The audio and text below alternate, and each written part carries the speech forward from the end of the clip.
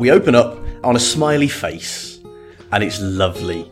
And it's got a little bit of red on it, but I'm sure that there's no problem. It grabs you by the lapels, slaps you in the face and says, "This is going to be dark."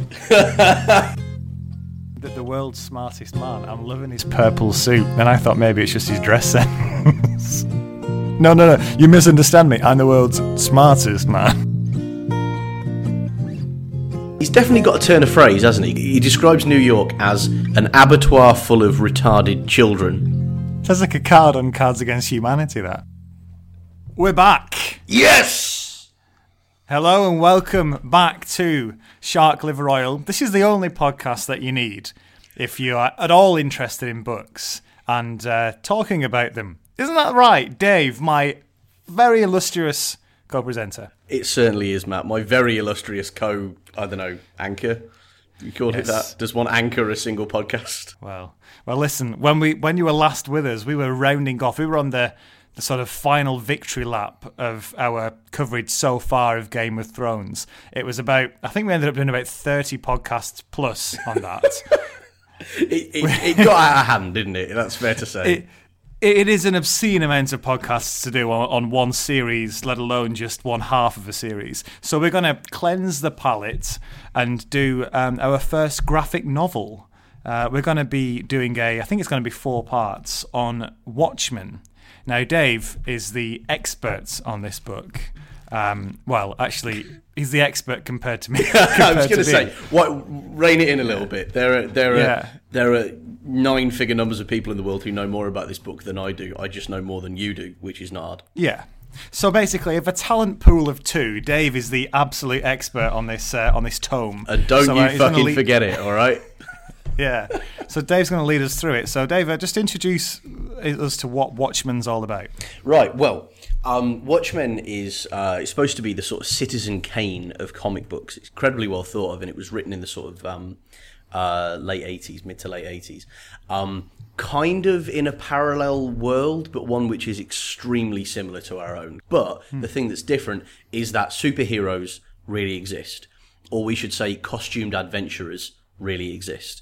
So you've got these people who have taken it upon themselves to dress up in various weird and fantastic ways and kind of deal with the world. But instead of it being a kind of, all you've got to do is over the next 4 issues of this comic book, find the bad guy and punch him and make the sound effects go blammo and everything will be all right. You've got a much more complicated sort of world, and shit's got real. It's fair to say that this is not a light one, but it is a very, very good one. What did you make of it? Did you enjoy reading it? Yeah, I loved it, and I've never read a graphic novel before. My only experience of anything like this has just been sort of comics, like Beano and the stuff. Beano, so amazing. So I loved the idea of it's almost like a very, very dense film because you're almost watching it take place through the storyboards. And I thought it was superb, and I can't wait to get into it. Yeah, I think that's very well said. Actually, it definitely is on that sort of a level. Although I have to say that the idea of like Dennis the Menace and Nasher done in a Watchmen style is extremely pleasing to me. So maybe at the end of it we can see what you would think a standard Dennis the Menace story would go down like if it starred Rorschach and other such characters, but let's get started, shall we?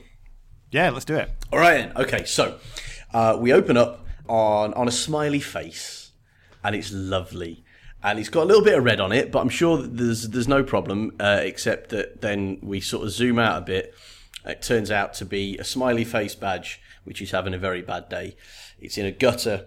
It's covered in blood, and it's got a voiceover from a character called Rorschach. Now, he doesn't seem to be the most happy-go-lucky of characters. He says quite clearly that he sees the world going to hell, but also seems to think that he's in a position to save it. Right, and we get a sense of this character quite early on. I love that one of his first lines kind of gives the game away that he's not going to be a terribly smiley, happy people type of guy. One of his first lines: all the whores and politicians will look up and shout, "Save us." And I'll look down and answer, no. So Eddie whisper as well. It's even more sinister. Does he say whisper as well? Yeah. No. What did you make of this? Are you happy about the idea of being guided through a world by a character whose second sentence or something is about denying the whores of the world?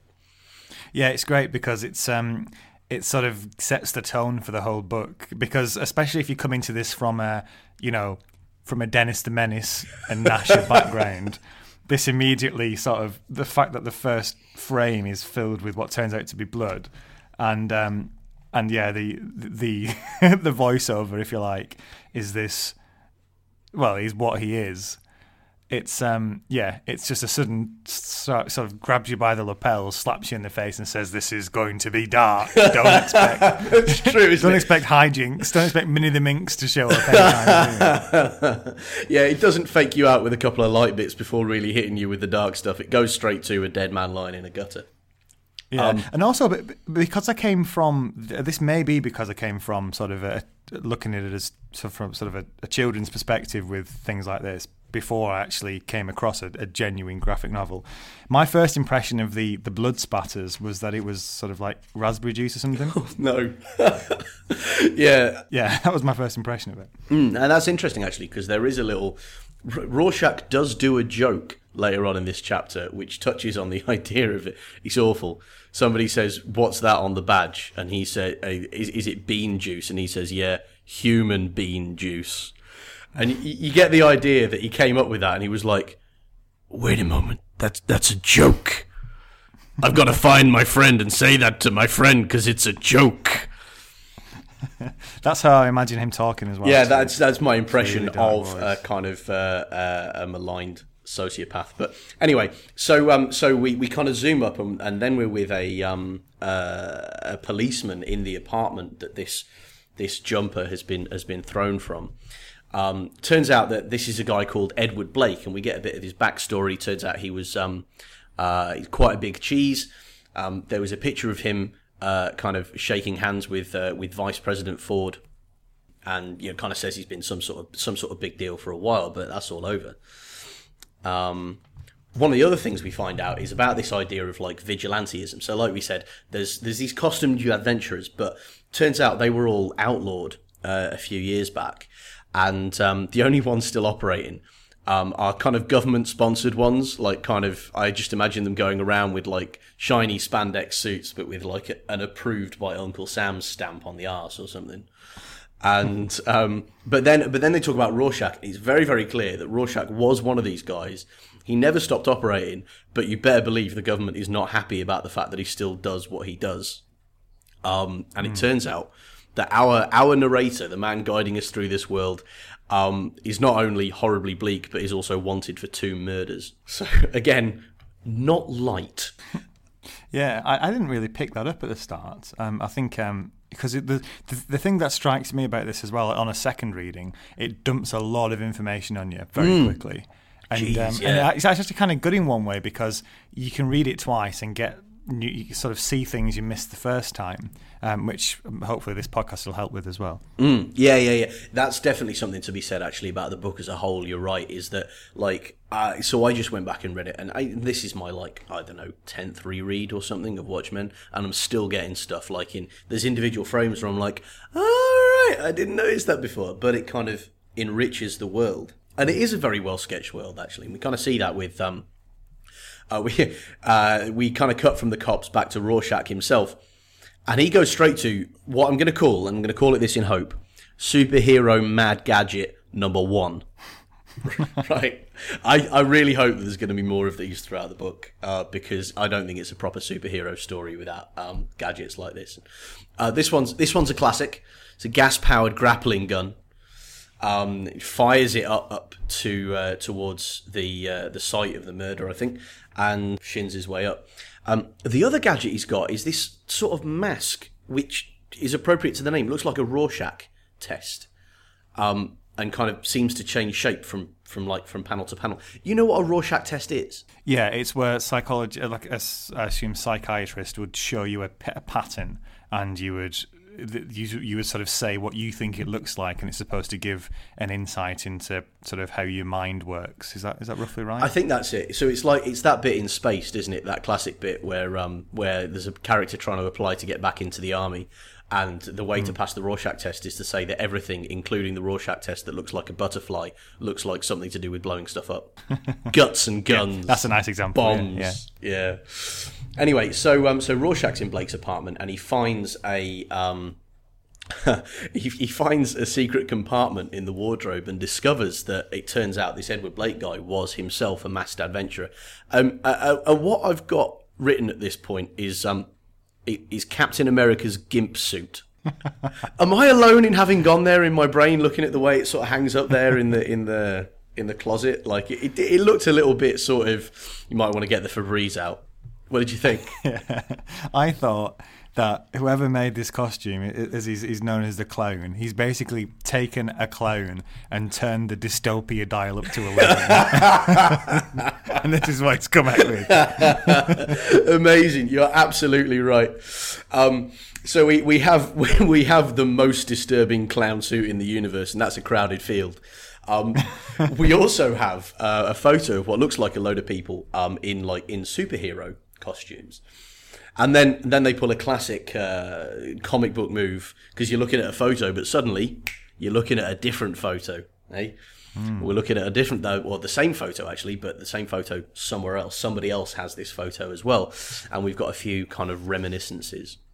This had a really interesting little vibe to me, because it even one of the characters is much younger than one of the other characters, but they're having the kind of like old soldier conversation. Mm-hmm. Yeah. And these guys are both retired, and as it turns out, they both used to be the same superhero, which I kind of like, because there is a bit of a tradition in comics of like, especially with characters like Batman, where you want to kind of refresh the character a bit.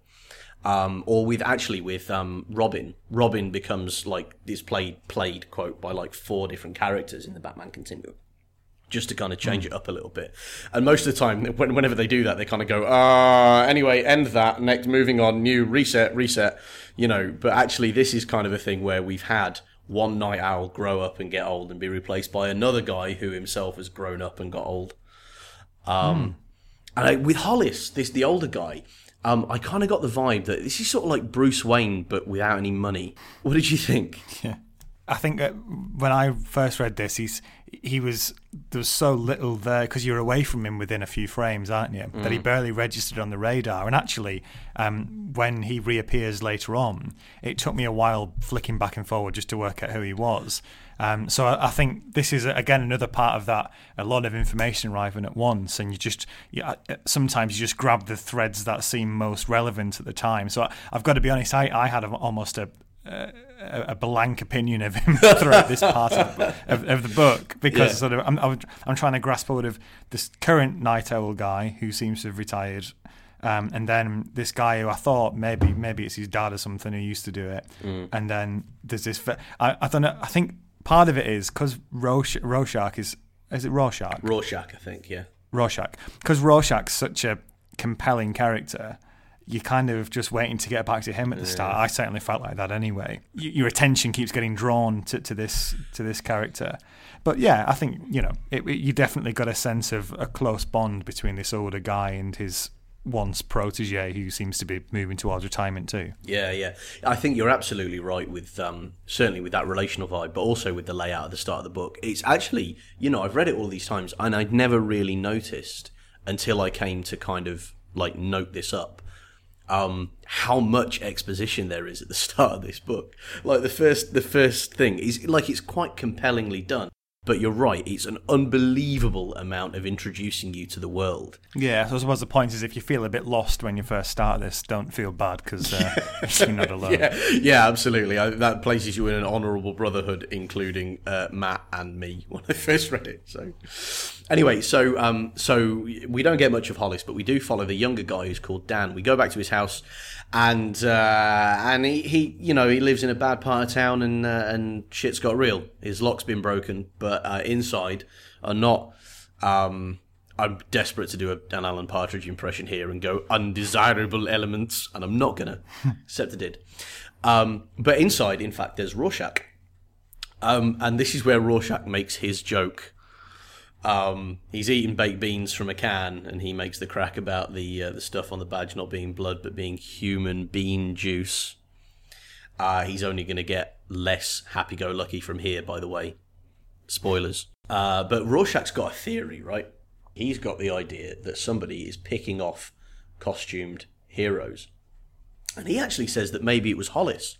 Apparently, Hollis, way back when, was part of a group with the comedian and wrote a book saying talking some shit about the comedian. And we kind of leave it there.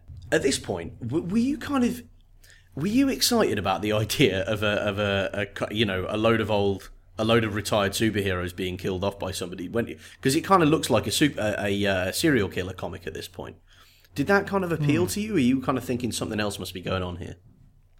Yeah, I think at the start, because it's such an unusual concept, sort of very human superheroes who, don't have any real special powers, and they're sort of fighting for survival in a very dark and dystopian world. Yeah, I was willing to go with a generic sort of serial killer plot on top of all this, because I thought, it's the stuff all around it that I'm interested in. I'm not so worried about how complicated or how unusual the thrust of the plot is at the moment. So it seems like Rorschach and this Dan guy used to work together, but they have this conversation in this old workshop under Dan's house, which seems to kind of contain a load of costumes and some sort of machinery, sort of a low-rent Batcave, really. And then you're right, we follow Rorschach back out into the streets. And he's definitely got a turn of phrase, hasn't he? Because he starts monologuing again, and he's right into it as well. He describes New York as an abattoir full of retarded children, where the dust sounds like a card on Cards Against Humanity. Well, I was gonna say he sounds like the most feral Daily Mail reader imaginable. But out of this kind of broiling pot of rage, he kind of embarks on what you've got to call a kind of UFC fact fighting mission. He sort of goes into a bar, and the barman manages to keep his shit together for literally half a sentence before going, "Shit, don't kill anyone, please don't kill anyone." And to be fair to Rorschach, he doesn't, right?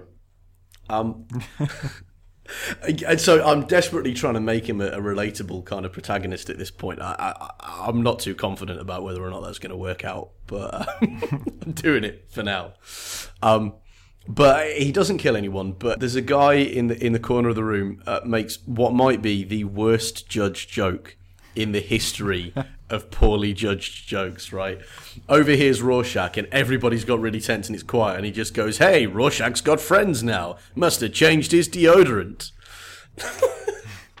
So can you imagine how hammered you would have to be like, "Oh yeah, this one's going to go down well in the room. Yeah, I'm going to do this one. No, you can't stop me. I'm funny. I'm going to make it happen." It did seem like... to continue to pound the connection between Watchmen and the Beano. The Beano, the hitherto unexamined connection.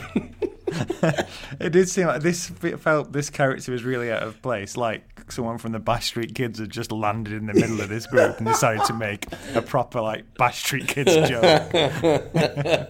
It's a really safe joke in a really violent and sort of nasty world. Yeah. It just felt like a really safe joke. But, it wasn't particularly bad. No, but you're right. It is a sort of quite kind of light shit barroom joke, isn't it? It is effective. It is effective insofar as you do get a complicated picture of this character of Rorschach, in that he does just assault someone for the tiniest little sort of joke, and you feel that. Taking a step back, this is a guy who does think he's completely above the law, and he can just do whatever the hell he likes. If he wants to break someone's finger and keep breaking fingers because all these people are vermin, then he's allowed to do that. Yeah. And you just wonder if these are this is a classic theme of the book, isn't it? Who watches the Watchmen? It's like, if these are the people who are supposed to be keeping everybody safe, and that's what they think of everybody, Yeah. What sort of direction is this world going in? Absolutely, yeah, and I think it's that, because there's definitely a sense of doom hanging over the world that this story is kind of taking part in, and I definitely want to kind of pull that apart in a little bit when it kind of becomes clearer what we're talking about. But you're right, like, even the good guys are bad. And not in that kind of like, hey, it was gritty, it was dark, it was, it's not Captain America with a slightly darker shade of blue on his shoulder pads. It's your main character so far walking into a bar and breaking somebody's fingers, I thought that the interesting thing here, I noticed that when Rorschach, he leaves this guy on a heap on the floor, and walks out of the bar, and in voiceover the only comment he's got on it is that he feels slightly depressed. I'm like, no fucking kidding, mate, you've just snapped somebody's fingers about to get no information whatsoever. But that's how I feel, because hopefully I've got a conscience. What did you make of it? I just think he's got that classic everything is going to shit depression, and it's that you get a real sense of him all the way through of just the complete isolation and solitude, and how he feels completely alone. And I think there is this old connection with his old partner, this guy we've just been introduced to, who I think they used to be crime fighting buddies together, and even that relationship's, they've grown apart really. And this is just this guy who's got this, obviously he's got some problems of his own, and at the same time he feels like the only sane man in the asylum, doesn't he? Yeah, that's absolutely how he feels. But he sort of feels like, I should be running the place and giving out the electroshock therapy. That's the thing, isn't it? He's like, he's not kind of, hey everybody, let's get out, let's all live together in harmony and stuff. He's like, you people are fucking awful and I wish I could shoot you all. So in response to this kind of this particularly sunny outlook, he says, I'm going to go and see a better class of person. And he breaks into an office at the top of this skyscraper where he talks. We're introduced to a character called Adrian Veidt, who is described as the world's smartest man. And they kind of exchange pleasantries in the most cursory way imaginable. They clearly know each other. They clearly hate each other. Goes right into it. Rorschach calls Veidt a prostitute. And Veidt's just sort of like, whatevs. Like, as if he's like, well, I probably am a prostitute, to be honest. So I'm rich. I like the world's smartest man. I'm loving his purple suit. Then I thought maybe it's just his dress sense. That's amazing. Yeah, you'd love it if Rorschach kind of went back to his comedy roots here and just kind of went, world's smartest man, is it? Quote, quote. Because you look like you're wearing a fucking lilac three-piece to me. I love it. I'd love it if that was, if it was a different type of book, if that was genuinely his sort of superpower and he was just really smart, and the big joke was that everyone thinks he's really clever and he's really thick. He just dresses really snappy. Amazing. No. You misunderstand me. I'm the world's smartest man. Yeah, and clearly, I'm going to give you all of the space and respect you deserve and stuff. But nice lapels, by the way. So they have this brief conversation. We find a little bit more backstory, more exposition. The thing that outlawed all of the costumed adventurers back in the day was called the Keen Act. That's been in effect for about 8 years. And they talk a little bit more about the comedian, and Veidt describes him as practically a Nazi. What did you make of Veidt in this scene? Like, because they're so opposed to each other, these two characters are clearly very different. You're kind of inclined, or I'm inclined anyway, to pick a side, but I found that quite difficult to do here. Like, Rorschach's a psychopath, but Veidt has got models of himself all over his fucking desk. I'm not about to pull for him either. Do you know what I mean? Yeah, because there is action figures, aren't they? Yeah. These two characters. This first chapter is basically sort of a meet and greet with all the main superheroes, isn't it? Mm-hmm. And this guy is, I think he's the one who seems the most diametrically opposed to Rorschach, insofar as Rorschach seems to be a complete idealist. He has this view of the world which he thinks everybody should have, and Veidt seems to be this complete pragmatist. You know, he's retired and turned retiring to his advantage. He seems to be the only one of all these superheroes we see who isn't a genuine super. You know, there's one of them who's a genuine superhero, so let's discount him. But of all the others, he's the only one who's really turned it to his success. You know, he's turned being a superhero into success, and everybody else is kind of, you feel they've given up something, and it's been it's had a negative effect on their lives overall. Do you know what? I think that's a very, very good description of it. And there's a sense, isn't there, that kind of runs throughout this, that you're not going to find a superhero or a costumed adventurer or whatever who's doing it out of a sense of like healthy mental equilibrium. Like they're all driven to it by some sort of deep psychological flaw. And I think you're right, and I think we're only going to see that kind of more and more developed. And I don't know about you, but this kind of caused me to reflect a little bit on other superheroes that I'd seen, where I'm like, you know, you kind of have, you know, Batman's parents are killed in front of him as a child, and that's why he ends up doing what he does. But it's all kind of quite light, and you encounter it in quite a even in the dark ones, you're like kind of, yeah, all right, okay, yeah, get on with it. It's Batman. I know what he does. He punches people. But being presented with a whole new load of people that you've never met before, and then being like, wow, these are fucked up people, like, caused me to think about other superhero movies that I'd seen, particularly movies, and be like, wow, I mean, these people are just, you wouldn't trust them with your pets, would you? Well, exactly, yeah. And it's interesting that they don't need to, as we go through the book, you don't need to have a long backstory for each one of them. It's where this is the event that turned me into a superhero. It's a bit deeper than that with a lot of these people. It's sort of, and we'll come to it towards the end of this chapter, I think, where this author of this diary sort of reflects on how they all got into this, and whether it was a desire to fight crime or a complete disconnect from the justice system, or just the fact that they had a bit of a thing for dressing up in weird costumes. I love the fact that it's a complicated, multi-layered sort of reasons for going into this as to why you choose to do something, just like anything else. So to why you would choose the career you choose. More often than not, it's not one specific event where you say, bang, that's what I want to do with the rest of my life. It's a combination of different things which turn you into the person you are. Yeah, it's nice to reflect it in this book. Absolutely, yeah. They're definitely on it. They're definitely a cut above. You know, they're not just a cut above Dennis and Nasher, but they're a cut above really Batman and Superman and that sort of thing as well, aren't they? You know, there definitely seems to be more complicated stuff at play here. I love it. So Rorschach leaves Veidt and breaks into a secret military installation, like you do. Which is a really weird reflection on his character, I thought, because like he's clearly a psycho, but he's clearly got enough game to just sort of waltz past, you know, American military security. And on the way in, we get more exposition. Breaks down all of these different costumed adventurers and their kind of fate. So he says Dan's a flabby failure. First Night Owl runs an auto repair shop. First Silk Spectre is a bloated, aging whore, he says, gallantly. Close personal friend.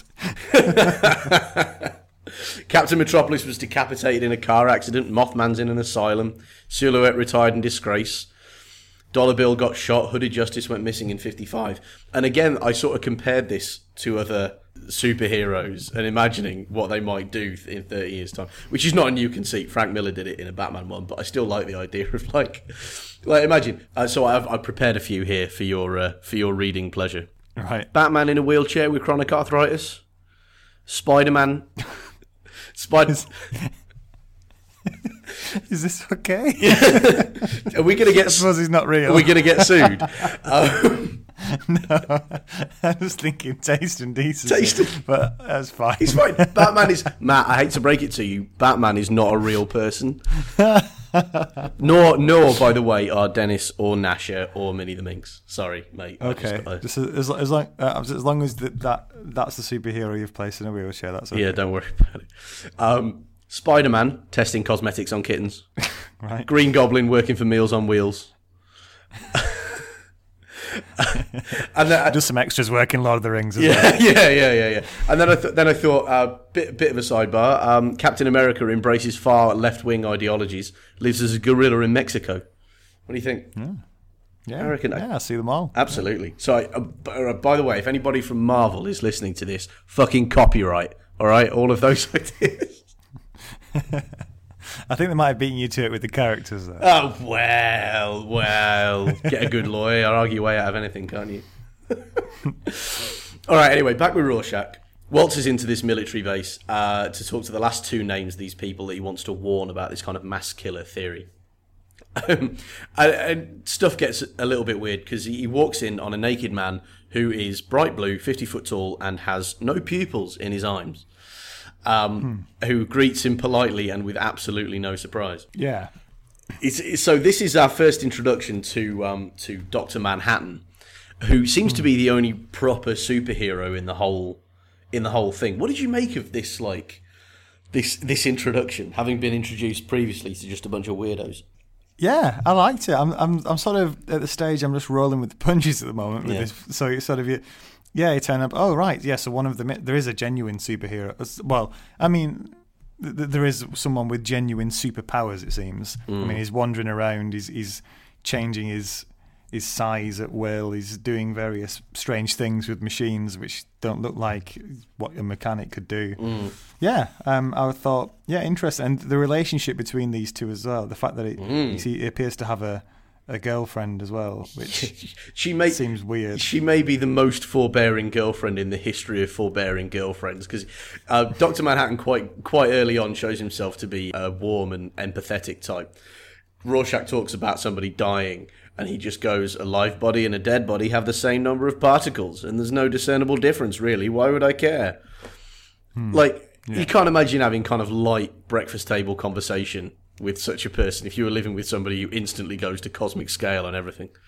Can you pass the milk? Eventually the milk will move to where you need it to be.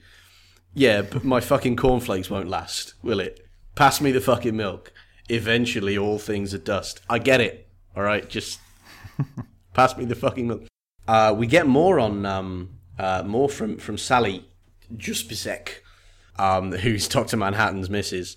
We get more on the comedian, and apparently he tried to rape Sally Juspicek's mother when they were both kind of Minutemen, and Rorschach is really kind of dismissive of this, doesn't seem that sort of bothered by it. And that really confused me because of all the kind of moralising he's done, all the hatred he's generated before. He hears about somebody close to him committing rape, and he's just like, well, whatevs, patriot, wasn't he? It's very, very weird vibe, and that's kind of an unresolved kind of point, that just kind of comes up. We hear that it happened, and then we don't get anything else. Yeah, I think that's explained later in the book. Mm-hmm. So after this, Laurie, Miss Juspicek, I should say, is feeling a little bit hemmed in by living on this military base, and kind of wants to get out of stuff. She calls Dan, who she knows, to see if he wants to go for dinner. And then we get a bit more of Rorschach's diary, which gives us a line which I think is really important to understanding the whole thing. And it says, "Soon there will be war, and millions will perish." And he kind of throws that off just like it's a given. And it's clear, I think it's clear that he's talking about kind of nuclear war. We're in the middle of the 80s here, and he's talking about the Cold War, which is clearly, not going the way that it went in our kind of timeline. And I find this really interesting. I don't know about you, but I think it's really, for people our age and younger, to read stuff about the Cold War and kind of forget how terrifying it was that everybody could die tomorrow. Because we kind of grew up in an age of Cold War's over, everything's fine, nobody's going to get nuked tomorrow. But, for 45, 50 years, that was it. That was if you knew anything about global politics, you knew that you were probably going to die. So there's a kind of, I don't know, do you think the book loses a little bit of weight that way? Can you imagine it being much more powerful if you read it in, say, like 1987 or something? Yeah, but I think you can appreciate that is, you can look at history and still see how that could be such a terrifying time to live. To be honest, I think people who lived through that time, although it was frightening, I think there was also an element of people just sort of getting on with their lives as well. Yeah. And every so often you get these reminders on the news, and you think, oh God, this is quite, because you can see these in a lot of museums. They have these old 10 steps to take in the event of nuclear attack and things like that, which were just handed out to people around about this time and slightly earlier. The interesting thing with this, of course, is that it tips that the scales have been tipped. The difference to what happened in real life is the scales here have been tipped because the US have got effectively another super weapon, which is this Dr. Manhattan guy. The way the Cold War petered out towards the sort of late 80s, early 90s in our world, it can't do that here because you don't have those two sides slowly. You don't have this slow breakdown of one side and the way that things actually went. You've got this sudden shift where the scales have violently tipped again once again towards America, in the same way that it did with the atom bomb. And you've got problems that arise from that. Yeah. And I think it's going to be very interesting to kind of follow that through. And I think there's definitely something that, I don't know, I mean, I agree that people must have, clearly people did just get on with their lives and stuff, but there must have been a kind of background tension, if you were kind of at all aware of it, of, just the possibility that you could, that tomorrow everything could be over, sort of thing. But it's not massively different to, for example, living in London today, where you think, at any moment someone could decide to turn up and blow themselves up after 9/11. Well, that's true, but I mean, the odds of you being hit by that are extremely tiny, whereas the odds of you getting killed if there was a exchange of nuclear weapons, we actually see it later on. There's this incredible scene in a bunker with President Richard Nixon, who is still the president somehow. And they kind of watch a simulated nuclear attack, and they lose like half of the northern US. And the response is just sort of like, oh, that's bearable. It's like, bearable? Yeah. Like, 150 million people just died. So, I mean, I think there's this undercurrent of menace. And maybe I want to believe that was true in real life, and maybe it's just an invention of Alan Moore's kind of overactive imagination. But you can see how that undercurrent could create characters like the ones we see here, especially Rorschach. Yeah. And this sort of cheap view of life and this depression stroke creeping dread which he seems to live with every hour.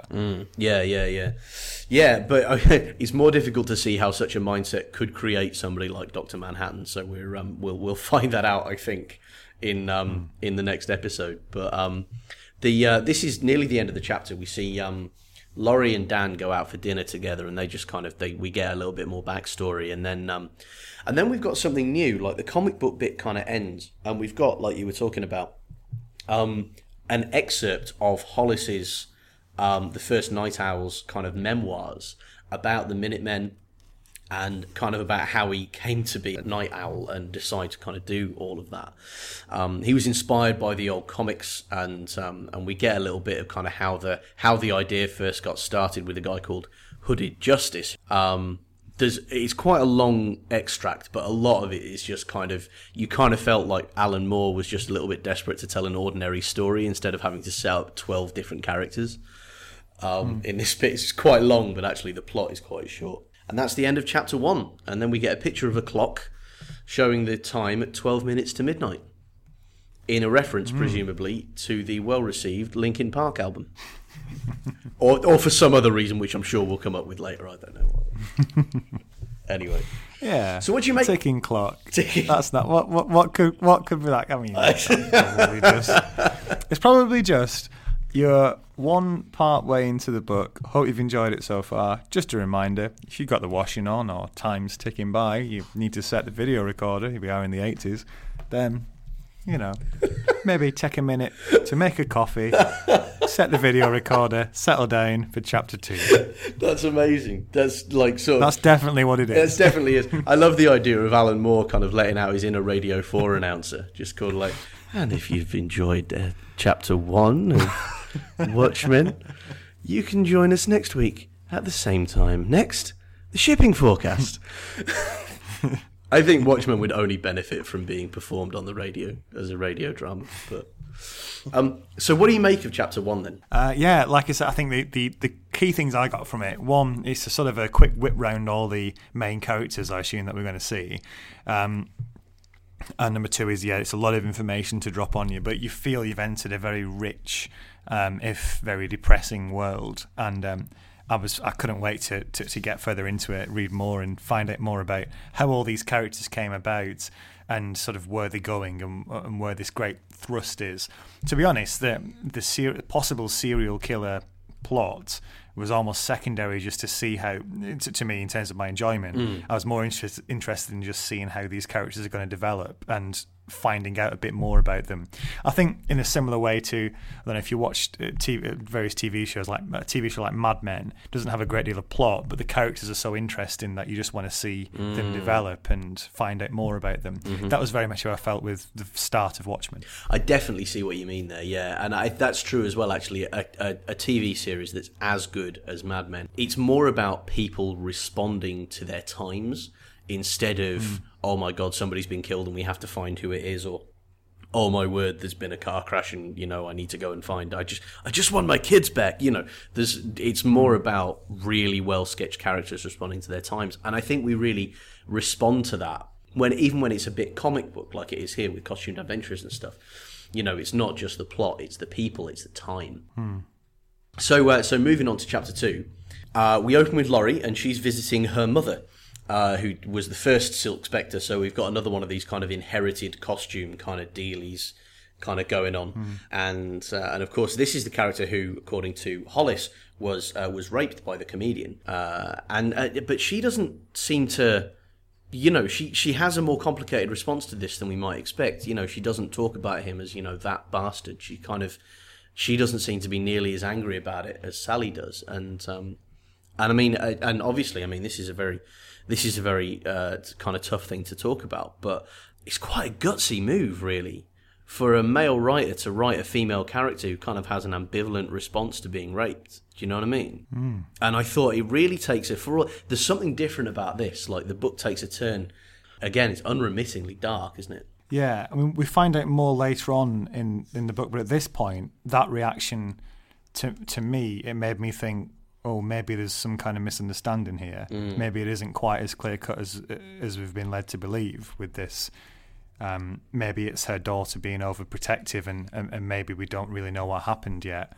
Obviously, we find out more later on. Just because I think that you have that reaction because it's so hard to imagine anybody being having this kind of reaction in the book to having been raped. Yeah. So we'll see.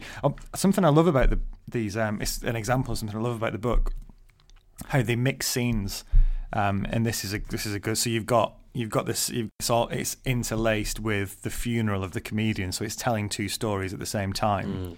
And I quite like this device because it's something it's very hard to do in a novel, but you can do quite effectively in a graphic novel. So you're just switching from place to place, like in the first chapter where you have the detectives investigating the crime scene, and every other panel is the actual crime being committed or what they think has happened, and the others are obviously the detectives looking at the crime scene. So you're flicking back and forward in time. I just quite like that because it's a different way of telling the story, isn't it? And it's a good excuse to use this format rather than just a novel. Yeah, absolutely. Yeah, and it's very cinematic, isn't it? It's very filmic, and I think I'm a big fan of like that sort of dynamism, and I agree with you. I dig it. So as you say, we're jumping around, and the next place we jump is actually a flashback. We go back to the formation of the original Minutemen. This first group of costumed adventurers, which has the first Night Owl and the first Silk Spectre and a very young comedian. There's a little thing that I want to pull out here. We're not going to do too many of these because they're scattered throughout the book. But like I said, you can reread this and reread this and reread this book again and again, and you'll always notice something new. And this time through, what I noticed was there's a strategically placed newspaper, that classic piece of visual storytelling. And this one is telling us that scientists have discovered a new wonder element, plutonium. Hooray. Yeah, exactly. Which I'm sure doesn't bode poorly for the future or have anything to do with the plot. So I just keep an eye out for those throughout the book. We're not going to be able to flag them very much, but they really do kind of enrich the story, particularly the politics, actually. Anyway, so then we go, having had Sally, the first Silk Spectre's kind of memory of her sexual assault. Then we actually get the scene, which obviously is gruesome. But there goes any hope that it wasn't a rape. It lasted for about a page and a half. Attempted rape. Yeah, exactly, because it is broken up by Hooded Justice, who is. He's pretty fucking badass, right? The comedian is no chump, but the Hooded Justice kicks shit into the comedian, absolutely hammers him, and there's a bit of me which is up on the desk cheering at this point, I have to say. But it's interesting the way the comedian gets him to stop. Hooded Justice is set to kill the comedian, but then the comedian kind of says, you this is what you love, isn't it? You get off on beating people up. And it's something about that seems to hit home, because Hooded Justice stops and kind of just kicks him out of the room instead of killing him as he seems set to do. What did you make of that little kind of interaction? Yeah, it felt like there's a bit of, and you felt it in the book before as well, in Hollis's memoirs, where there's a bit of guilt attached to dressing up as a superhero as well with a lot of these guys, because they're not quite sure why they're doing it, and they do sometimes question their own motives. Yeah. I quite liked a couple of other things with this. One was the costume of the comedian compared to the thing that we see later on, the Captain America gimps crossed with it. Yeah, this seems like it's almost like something you'd see the Joker wearing in Batman. It's a more traditional sort of comic style outfit, isn't it? Yeah. Which is quite interesting. And also the thing with Hooded Justice, that he does come across as a hero when he sort of steps in to stop this horrible crime, but you'd expect it to end with him sort of kneeling down and picking her up and saying, "Oh, are you okay?" But he's really cold with the victim as well. He just says, "Get up." And that's it. Yeah, it's even she's worse sort of than on that. The floor looking up at It's him. even worse than that, isn't it? He says, he stands over her, says, "Get up and cover yourself up." And it's like, fuck, like that's astonishingly cold. So again, you get this sense that he's being driven by something other than compassion. Like, compassion is thin on the ground amongst these superficially kind of do-gooders, Yeah, it's a tough scene to talk about, this one, isn't it, as you just said, and we come back to it right at the end of the book as well, and the final sort of scene with Sally's mum is going to be interesting to grapple with as well. Yeah. So, but if we leave that where it is for now, but it is, it's a brave scene, isn't it, for a graphic, for any kind of literature to approach, and especially like two blokes who've written this. Yeah, it is possibly foolhardy, I would say, but I mean, I think that's not my call to make. I think I think if I was a woman, I would have more right to kind of decide whether that was brave or stupid. But anyway, so we move on to, we're back in the present,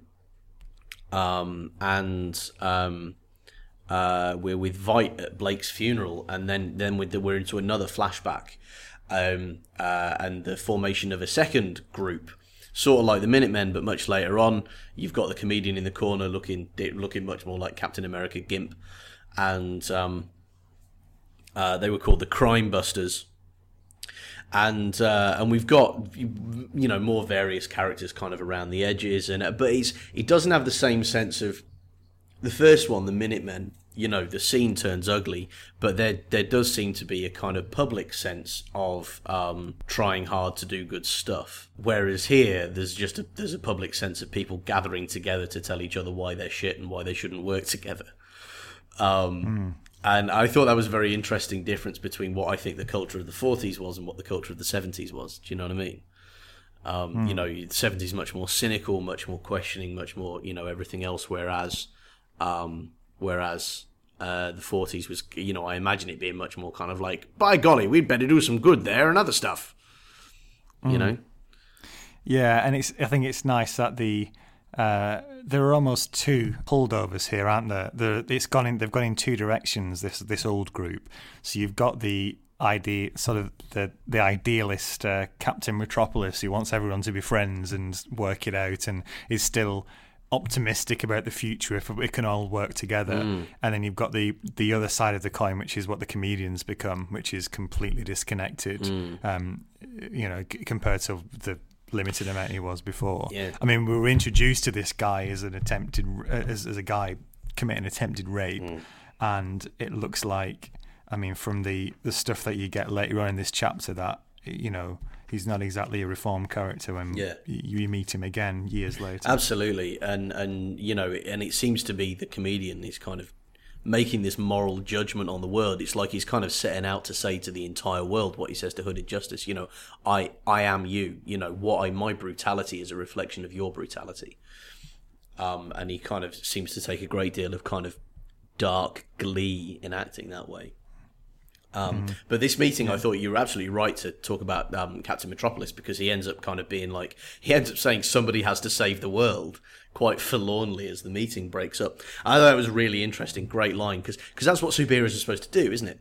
But this is such a cynical world that no one, not even they themselves trust themselves to do that. Not even they think they're going to save the world.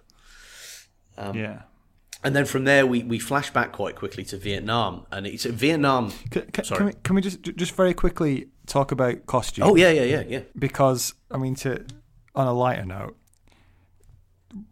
Rorschach is the only one with real style here, isn't he? He's got a dirty Mac on. How is that style? Do you not think there's an element? There's the sort of the pinstripe. I can imagine some kind of hipster wearing that. Oh God, that's the next step, isn't it? Hipsters who dress like fucking Rorschach. Dear, oh dear. Yeah. I mean, maybe it's just because he's standing next to Night Owl, who looks like some kid who's at a 10th birthday party. No, I tell you what it looks like. It's a Blue Peter project waiting to happen, that costume, isn't it? Exactly, yeah. Sticky back plastic all over the place. I just think most of these costumes have a great deal to be desired. That's true. Although I do like the Mothman costume, which we see later on, where it's just Guy dressed as a fucking massive moth. Yeah, no, there is the bit where he walks through and somebody goes, "Hey, watch with the wings." It's just like, imagine being like, "I'm going to fight crime, by golly, but I'm going to need to make some fake moth wings." Obviously. Right. Well, after that, thank you for that light interlude, because we're back where the laughs come from. We're in Vietnam. Oh God. But this is very important very important moment, because Vietnam seems to be this kind of pivot point where, obviously in history, in real history, the US lost Vietnam and went into a period of really kind of questioning itself and retrenchment and so on. But it seems that Dr. Manhattan has meant that the US has won the war in Vietnam kind of at a canter, really, like almost overnight. And instead of the last helicopter out of Saigon, we get the first helicopter in with Richard Nixon on it. And then we've got a scene with Dr. Manhattan and the comedian. The comedian's drinking heavily in a bar. And Dr. Manhattan, at this point, seems to be more humane. He's not cracking out that, life and death are basically the same thing on the subatomic level crap. He's talking about the violence of the war, and he's kind of taking the comedian to pieces, really, for being inhumane. And the comedian really does nothing to destroy that image of him, because a Vietnamese woman comes in, pregnant by Blake, and he kind of brushes her off and says he's going back to the States. So she attacks him, and he kills her. And yet more evidence of this guy who seems to have been embraced by the establishment. It is a very anti-American government book, this. The guy in this who does really well and who is sponsored by the government and so on is this horrifying monster. But Manhattan, the comedian, kills this woman that he's got pregnant, and then Manhattan says, "What the fuck are you doing?" And exactly the same way, like with Hooded Justice, the comedian turns around and says, "You're complicit in this. You could have stopped me from killing her. You could have taken the gun to pieces. You could have vaporized the bullet. You could have teleported us to Mars, but you didn't. So you're just as bad, and it's your fault." And that's really interesting, actually, because I think he's right. Like, I think Dr. Manhattan clearly could have done something about it, and he didn't, you know? Yeah, but, I mean, to be honest, the guilt still lies with the comedian, doesn't it? If he didn't do it in the first place, it wouldn't have happened. Yeah, I mean, yeah, very true. So... it's just that surrendering of all personal responsibility, that isn't it? Yeah, I mean, and you know, and there we knock up against one of the huge philosophical themes running through the book, isn't it? This idea of free will, and I think we're gonna come onto this more next time. But this idea of, like, you know, if the universe started with a single bang, and all movement and energy and everything has come from that moment, you know, is anybody really in control of their own actions? Does free will exist, sort of thing? And the comedian clearly thinks that it does, but it doesn't matter because we're all fucked anyway. And there are some interesting moments with Dr. Manhattan where I kind of think he sort of comes to believe that. Because, as we'll see later on, he responds to stress in a particularly selfish way. Anyway, so we move on to a third flashback, which is from Dan Dreiberg's perspective. This is the second Night Owl. And we kind of flash back to what you might have to call sort of glory days, I suppose, of these costumed adventurers. Not so very glorious, though, because he's working with the comedian, which means it's kind of grubby at the very best. And Dan's trying to keep, you know, people are rioting largely about masked adventurers. He's trying to get them off the streets, and the comedian's just fucking loving it. He's lobbing smoke grenades in, and he's getting ready to fire guns at people and stuff. And I don't know if you noticed this, but in the middle we get this little tiny drop in here where it says that Rorschach has changed since he handled a kidnapping case a few years back. And we just get a little bit of backstory for Rorschach. And this is a really rich character piece that we're going to kind of knock up against in a little bit. But and then there's one of my... I want to say favourite because it's incredibly bleak, but it's a great character line and it really sums up a big part of what I think the book is about. You know, Dan looks at the chaos around him and the comedian and he says, "What happened to the American dream?"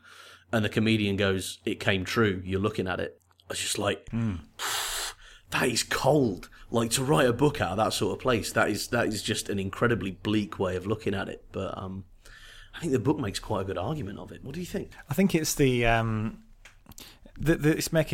trying to make a couple of points, I suppose. One is that it's kind of sometimes be careful what you wish for. In that, this is his view. This is the author's view of what kind of maybe would have happened in the world if America got everything they wanted. And if they'd have won the war in Vietnam, what would have happened? You wouldn't have that period of questioning yourself as a country, and would you be worse off for that? You know. And there's a certain amount of hubris there, isn't there? Yeah. I think also it's making I don't know the guy's politics, but I assume he's quite a left-wing kind of guy. You would be right. It seems this is sort of a right-wing nightmare, isn't it? This is almost him saying this is what happens if you take the sort of Ayn Rand philosophy to its and put it into practice, because you have this sort of underclass of people rioting in the streets and having nothing to live for, and everything seems, you know, even law and order's pulled back to the extent that there's just a few vigilantes and not a lot else. I think is there a newspaper in one of the panels saying cops say let them do it. It's basically just it's sort of libertarianism taken to the extreme, isn't it? Where it's just leaving people to it. You know what? I didn't get that sense of a dystopia actually, because obviously, you know, you kind of know that there's this law that's passed which kind of succeeds in abolishing these vigilantes. So, you know, there must still have been a kind of social structure around. But it's definitely true that these riots come from a place of the, you know, the police have kind of gone on strike, basically. Just, all right, let them do it, is how I read that. How I read that headline, you know, like, fuck it, I'm not doing it anymore. Then they're going to turn up and just shoot people with masks on. You know, no accountability, no nothing. Screw it. I'm not going to try and be a good cop when you've empowered the bad cops by default. Yeah, it seems almost like this world is almost the opposite extent to something like George Orwell's 1984, where the state takes a intense, extreme, malevolent interest in every single aspect of your life. And this is the world where the state just couldn't care less about what you're doing and just leaves everybody to it. Yeah. And it's everybody out for themselves. Yeah, that's a good read, actually. I think that's an interesting thing, because you've got this, on the one hand, you've got a vision of the world in this book, which is so bleak and uncompromising, and is kind of like everybody's fucked and everybody's fucking, and then, but it balances that with this like total critique of the kind of libertarian response to that, which says, right, well then I'm not having anything to do with the world.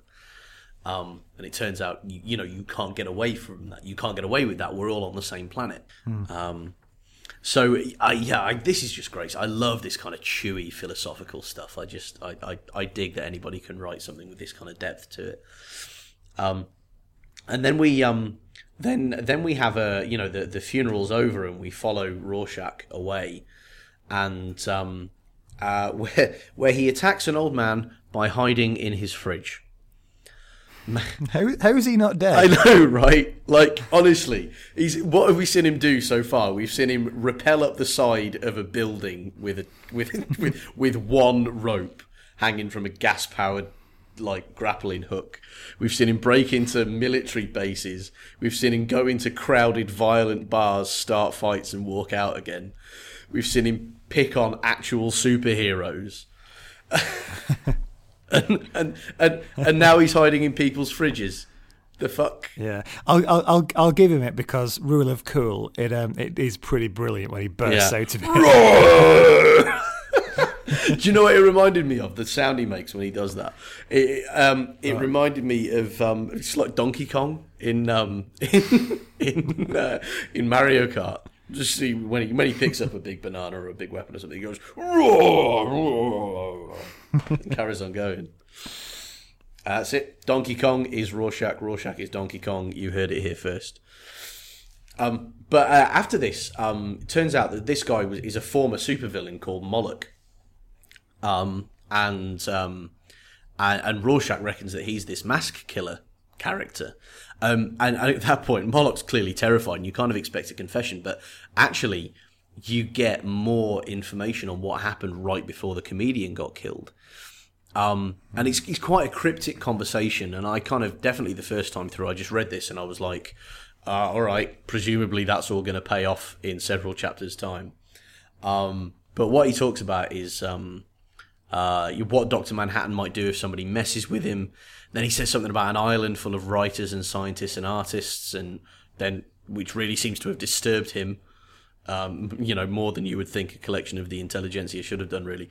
And then he says it's all part of a joke, and that everyone's a part of the joke without knowing it, and then he says he doesn't understand, and then he leaves. What did you make of this scene? Like, on your first read through, did it mean that Dr. Manhattan's a bad guy? Like, what did you think?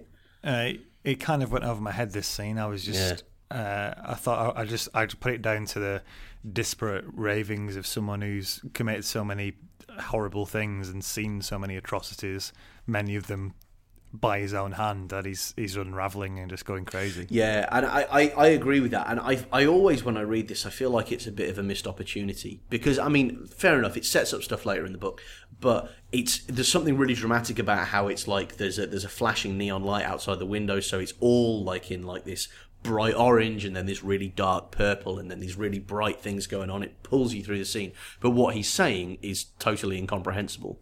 And I always feel like, I kind of want that to be chunkier than it is. But maybe that's the point, maybe it creates suspense, I guess. Anyway, yeah, so we have that, and that's doubtless going to become important. And then that's the end of the chapter. And we've got a little bit more of Rorschach's diary, and then we get another chapter of Under the Hood from the first Night Owl, a bit more backstory about the Minutemen. And this is where he talks about what you were saying before. There's this kind of like, a lot of us were politically extreme. A lot of us got kicks out of doing it kind of sexually. But then he says something really, really extraordinary. And he says somehow, like, this crazy for dressing up and fighting crime messed up the entire world. And I don't know about you, but he talks about the Minutemen. It turns out it was like a media thing, marketing, basically. And it didn't last for very long, but somehow it's ended up screwing up the world. And this just seems to be a bit of a leap to me at this point. I'm like, yeah, so you fuck stuff up and the world is terrible, but how is it your fault, you know? Yeah. I thought he was making a more general point about just the the mindset that made them want to become superheroes. Sort of is the same mindset that has led to the world really going down the pan. In that there's something missing from how people are after this victory in Vietnam, and it's you know, sort of like I said before, the fact that everything that the country kind of wanted to come true has. Maybe it wasn't the best thing for everybody in the end. Yeah. I think it definitely makes this as alternative history. I think it's really compelling. You know, it's hard to argue the Vietnam War being a good thing at all, but you know, here it kind of pitches. You know, the idea of America winning would have been just as bad as America losing, if not worse. Anyway, yeah. So we get that quite bold statement, and that's the end of chapter 2. And then we get a clock and. Guess what time's on it, Matt? The last one was at 12 to midnight. Guess what time it is now? 11 to midnight? It's 11 to midnight, Matt. There's no fucking around in this book. Symbolism. In the midnight hour. Yeah. I dare you to come up with a song for every one of these clocks. Can I just say, just in that last little chapter, is this the chapter where he talks about Dollar Bill being the first ever like sponsored superhero? Yeah, it is. Yeah, because is this muscly dude with like a massive dollar sign on it, and he was sponsored by a bank like as security. I absolutely love that because I'd imagine because it was like all glitz. Obviously it's all glitz and no substance in the end, and he ends up getting killed because of how much glitz there is. I always imagine like there's a robbery in place, and then over the loudspeakers, so it goes, "Here comes the money," and then he comes like a wrestler tagging hands, doing a pose. That's amazing. You see, it's interesting because my head went to exactly the opposite place. I imagine because my thing is in a bank most of the time robberies are not taking place. So, but he's got to be there in case one happens in his costume. So I just had this image of Dollar Bill sort of standing in the corner, people coming up to him and going, "Can you give me money advice?" And he goes, "I'm a superhero." Yeah, but I really need some advice on my ISAs. Look, don't make this any more awkward than it already is. He's like a beef eater. He's just standing there. People keep coming up taking selfies. No wonder he got shot. I bet he got his cape stuck in the door on purpose. Anything is better than this. Yeah. Oh, brilliant. Anyway. All right, okay, so chapter 3. So we're back out on the streets of Manhattan, but there's a voiceover, but it's not Rorschach. It's it seems to be about pirates. So, hello. Naturally. because you know, what it was missing so far was pirates, as far as I'm concerned. You can always have pirates. I haven't yet to find any kind of story where the introduction of pirates is a bad thing. Well, and I agree with that wholeheartedly. But this is no Jack Sparrow story, right? It's fucking bleak. But we're going to get more of that all the way through. At the moment, we just know that it's a guy whose ship is raided by something called the Black Freighter, and it's being read by a kid leaning on a hydrant. And while he reads this, there's a news vendor talking about how America should nuke Russia because, well, it's that sort of classic man on the street, sort of like London cabbie kind of vibe. You know, kind of, oh, just fucking nuke him, mate. Just fucking nuke him, take him out. Do you know what I mean? End of the day, see a lot of stuff, me. And then we cut to Laurie and John. So there's Dr. Manhattan and Laurie in bed. And they're in bed and shit's about to get kinky, right? I can feel it come, baby. It's constant joy to me the way you've always got a 1980s hit to sing behind a particular moment. It was either that one or feels so good. No. Well, yeah, and you don't know how good it's going to get, right? Because it's not just Laurie and John in there. No, it's Laurie and John and John and John. John's also outside working on his experiments. like some sort of horrifying sex version of the film Multiplicity. Do you ever see that with Michael Keaton? No, but I'll never be able to. I've saved you some trouble there, to be honest. You should thank me. Anyway, stuff's definitely tense. And Laurie's pretty pissed that he's kind of getting it on whilst also working on the minor household chores. And also technically at the office. So she throws a glass of juice at him, and he just sort of goes see-through, and it flies through him. It smashes, and then he reconstructs it in midair. And it's like, geez, you should write a book about how not to deal with domestic arguments. You really should. Do you know what I mean? Just like, somebody's angry enough with you to attack you. You know, the thing to do at that moment is not to point out that you're basically God. Do you know what I mean? But he's just like, I'll just fix that glass. Oh, are you upset about something? I don't understand why. You're just fundamental particles. Do you know what's strange about Dr. Manhattan at this stage? What's that? And of all the things that are strange about him, you may consider this odd. But I was gonna refer to this guy as Big Blue Swinging Dick because he's got a giant blue penis, which appears a bit later on. But I've just realised that for the first 2 chapters or 3 chapters, it's almost like a comedy in that all these items are cunningly placed to hide it. So you know, have you noticed like her arm height, and then there's a little pile of foam. I'm not quite sure why they did that, but it's obviously something they decided to do. Maybe they just think it'd take away from the drama of the scene if it probably this big blue dongo. It probably would, wouldn't it? Like he's just whopped out, he's cocked to the wind, and you're trying to concentrate on the subtle character notes. It's not going to work, is it? Because he ends up later on, he puts a little pair of black trousers on. Yeah, but at this stage, he's swinging. He's free. like Austin Powers in it. There's watermelons are turning up. Amazing. Right. Okay. Now that we've addressed the important matter of Dr. Manhattan's penis, Laurie leaves. Then we cut to an interview being given to a newspaper. Newspaper's called the Nova Express, and they're talking to an older woman who, it turns out, used to be with Dr. Manhattan. And we've actually seen her before, back at the first Crime Busters meeting. She's kind of on his arm, and she says, I kind of want to leave. And Laurie was there as well, but Laurie was only 16. And we find out a bit later on that it was actually from that meeting that Dr. Manhattan and Laurie got together. So it's just, again, lots more sympathetic and relatable characters and behaviour from all of these people. So we learn, after this, we learn a bit more about Dr. Manhattan from this conversation. We learn that he doesn't get old. And we also learn that this newspaper is running a sort of hate piece on him. And they've definitely got at least one reader because Laurie is pissed. And she's run to Dan Dreiberg for a shoulder to cry on. And John responds quite calmly to Laurie running out, and it starts getting ready for a TV interview. And true professional. True professional. No messing around there. Even puts on his bow tie without using his hands. Right.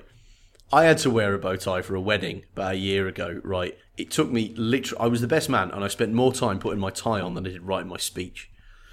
I know, I could tell. You shit, you weren't even You're there. asking for that then. I'll give you that because that was executed to perfection. You cheeky bastard. I should have said, I know I sat through it, because that just sounds like, I know I saw your bow tie and it looked magnificent. Well, do you know what? You can't go back and edit the past, can you, Matt? So I'm afraid you're on record complimenting my bow tie. Yes. Anyway, Dr. Manhattan does it effortlessly and teleports into the TV studio, freaks everybody out, doesn't seem to care. Sup? And I'm quite looking forward to the next chapter. We're going to get some more kind of Dr. Manhattan. What's going on? I just love the idea of him teleporting in, just being like, word. And there's a G-man there. Not George Martin, no, an actual government individual who tells Dr. Manhattan not to say anything about the situation in Afghanistan, which I think is a bit of a tease, really, in a comic book. To have a character say, by the way, this is a thing, but don't talk about it. But I want to know about it now that you've mentioned it. And then we flick to this really interesting sequence where we're cutting in between Laurie and Dan kind of walking the streets, who kind of clearly look like easy pickings, and we cut between the TV interview and this. And Laurie and Dan Dryberg, they're about 40, you know, they look a bit vulnerable perhaps, and a gang move in to mug them, get the knives out and go in there. And if you want to make a league table of epic fails in comic books, it's the decision that this gang made walking into that alleyway, knives out on two former 40-year-old crime fighters, because they absolutely fucking kick them. And what I loved about this, right, is that not only is this just like, oh, you used to fight crime for a living and now I'm trying to, you know, have a go with a shiv, but also they're going through really bad kind of life experiences. So you sort of imagine somebody trying to rob Bruce Wayne while he's going through a midlife crisis. It's just the worst idea in the world, and I love how kind of mercilessly they sort of sort this out. And apparently so do they, because there's a moment and there's gasping and you can almost hear the Barry White kind of fading up, but it passes, so they just have a cigarette instead, you know, not at all symbolically. Cut back to Dr. Manhattan at the TV studio, and this is absolutely amazing. I love this as a character moment for Dr. Manhattan, right? The presenter asks him about the lamest joke in the history of television. He just says, I have to ask you, what's up, Doc? And there's cheering in the audience, and I'm like, Alan, you're taking it a bit too far there, son. I don't think, even in the most fatuous chat show environment, would anybody applaud that. Come on. I find it quite comforting that even in an extremely dystopian world of impending nuclear holocaust, that Bugs Bunny still exists. Because everyone gets the reference. That's amazing. Yeah, that's true. Always look on the bright side, eh? But I love even more than that shit joke is Dr. Manhattan's response, where he says, up is a relative concept, it has no intrinsic value. Like, imagine him being a guest on your show. You know, you're trying to keep it light, trying to keep it zingy, you're coming up with some fairly shit material, but you're in the mix and you're having fun, and then this guy comes out with the cosmic perspective joke killer. Then a journalist stands up, hits him with a fairly hard question about how loads of people in his life, Dr. Manhattan's life, have kind of contracted serious cancer. So it would seem that this guy's from the same newspaper that's kind of doing this hate piece. And the questions get tougher, and it's all getting really, really tense. And for saying that he's basically the superhuman, the Übermensch, the supreme being almost, Dr. Manhattan loses his shit fairly quickly.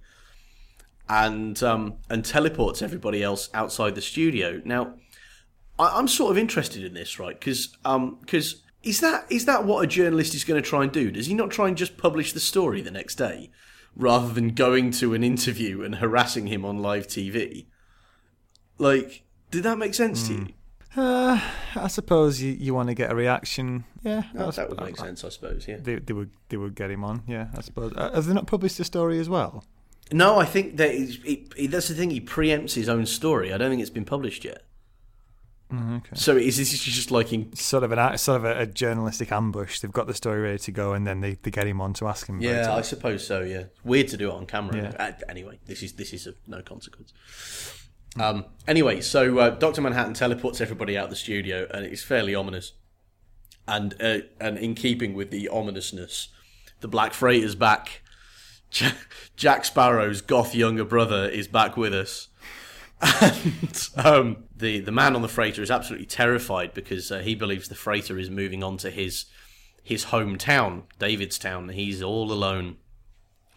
That's all we get from the Black Freighter right now. But then we cut back to Dr. Manhattan, who goes home, tells the army he's leaving, and doesn't stop to pack. Just teleports to Arizona, he says. And then Mars. Like you do. Why not? I know, it's a fairly comprehensive hissy fit, isn't it? Yeah, quite epic, really, isn't it? Yeah, it really is.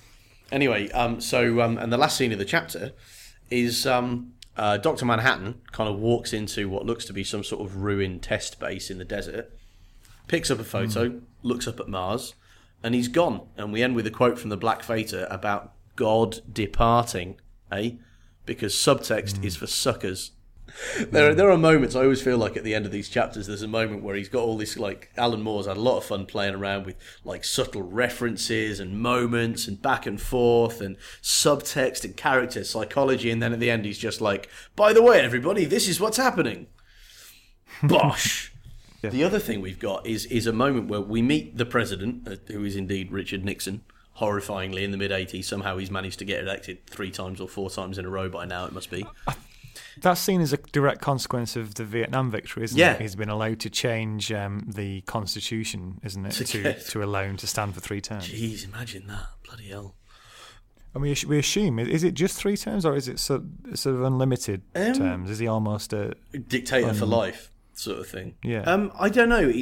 I don't think it's ever really addressed, although I'd be very, very surprised if Alan Moore wrote a dystopian universe in which there were still term limits. You know, I feel like if he's gonna have Nixon be president, he's gonna make him president for life, just so you can make it as bad as it could possibly be. So so we've got this thing, and we have this kind of we've got this scene in the bunker where they kind of run a simulation of what it'll be like if Russia launches nuclear weapons at the US. And I've actually seen a couple of scenes like this in films, but it never ceases to be shocking to me how casually people talk about the kind of, you know, oh, we've lost Great Britain, you know, oh, that's an acceptable loss. We've lost, clearly I'm biased because I come from Great Britain, but it's still like, you know, just the idea that back then it would have been of kind of a low order global consequence for the whole of Northern Europe to get turned into cinders, you know? And you really, I felt like this really dragged us into the kind of weight and depth of the kind of global situation that all of this is happening in. What did you make of it? Did it kind of give you that global perspective? Yeah, like I say, it did ram it home to you, the idea that the fear of living at that time, I suppose, and also the fact that they're still running these, despite having Dr. Manhattan, you know, now that he's left, it's the consequence of having that weight, the sudden tipping of the balance of power towards one side. The thing is, if that thing that gives you the power suddenly disappears, you have that equally violent tilt back, and it's hard to. It's like if you have a pair of scales and you stick a massive weight on one side. If you pull it off quickly, you're not going to get equilibrium. It flies back in the opposite direction, doesn't it? And that's I think that's the kind of the broader point it's making here, is that having such a massive advantage to one side, which can appear and then disappear so suddenly, is actually really bad news for the side that has the advantage as well, because it puts you in a really vulnerable position if you were ever to lose that advantage. Yeah. And that's what we see here, isn't it? You know, he leaves the planet, and you know, we end on this real kind of knife edge. In fact, my notes literally contain the words at this point. Dun dun dun.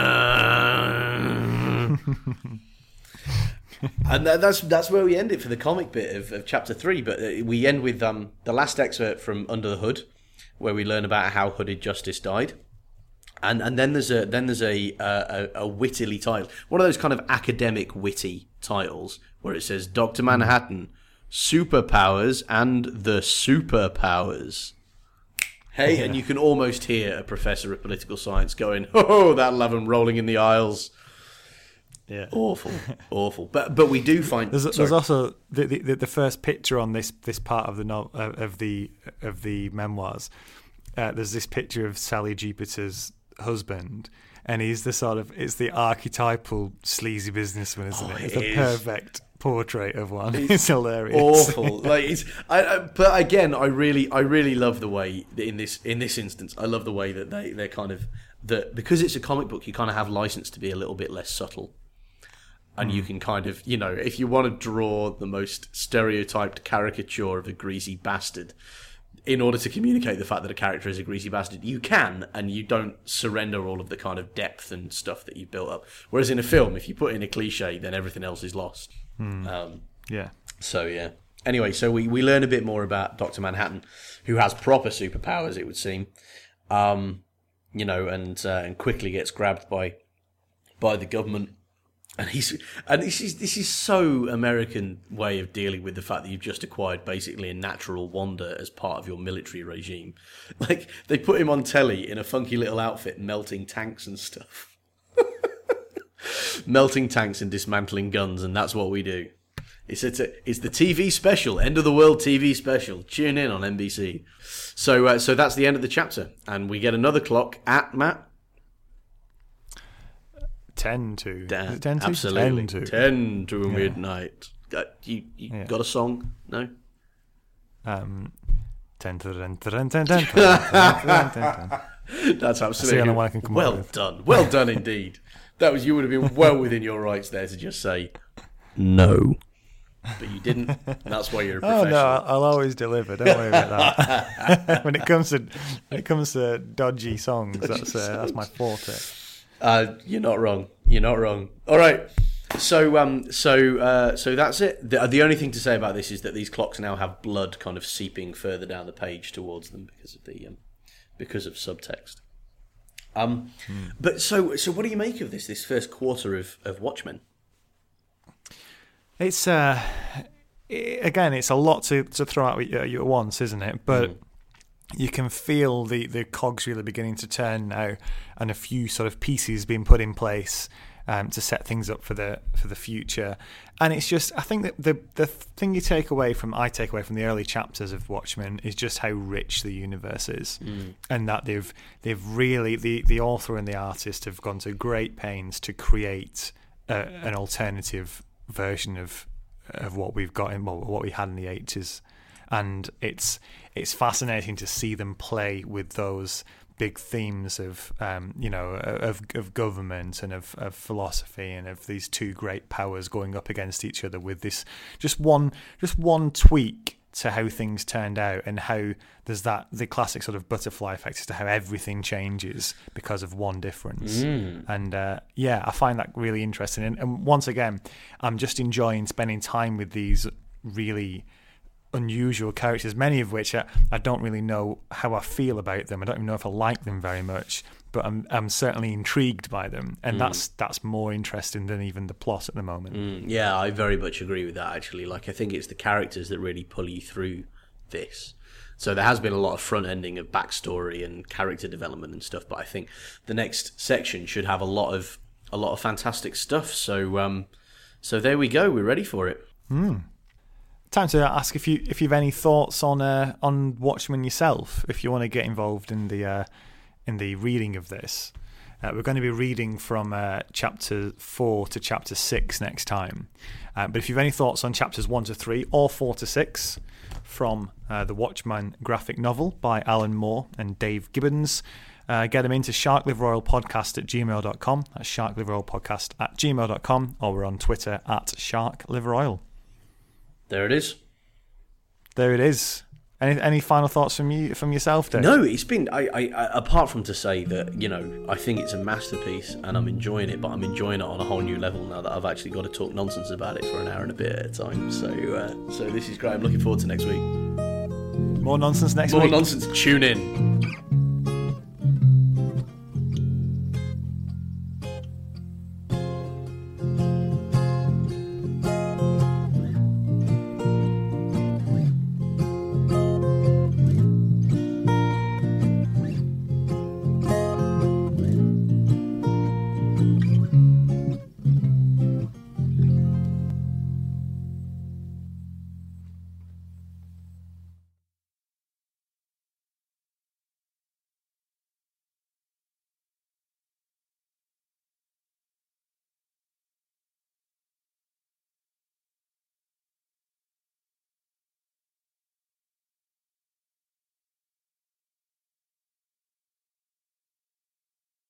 And if you've enjoyed chapter 1 of Watchmen, you can join us next week at the same time. Next, the shipping forecast.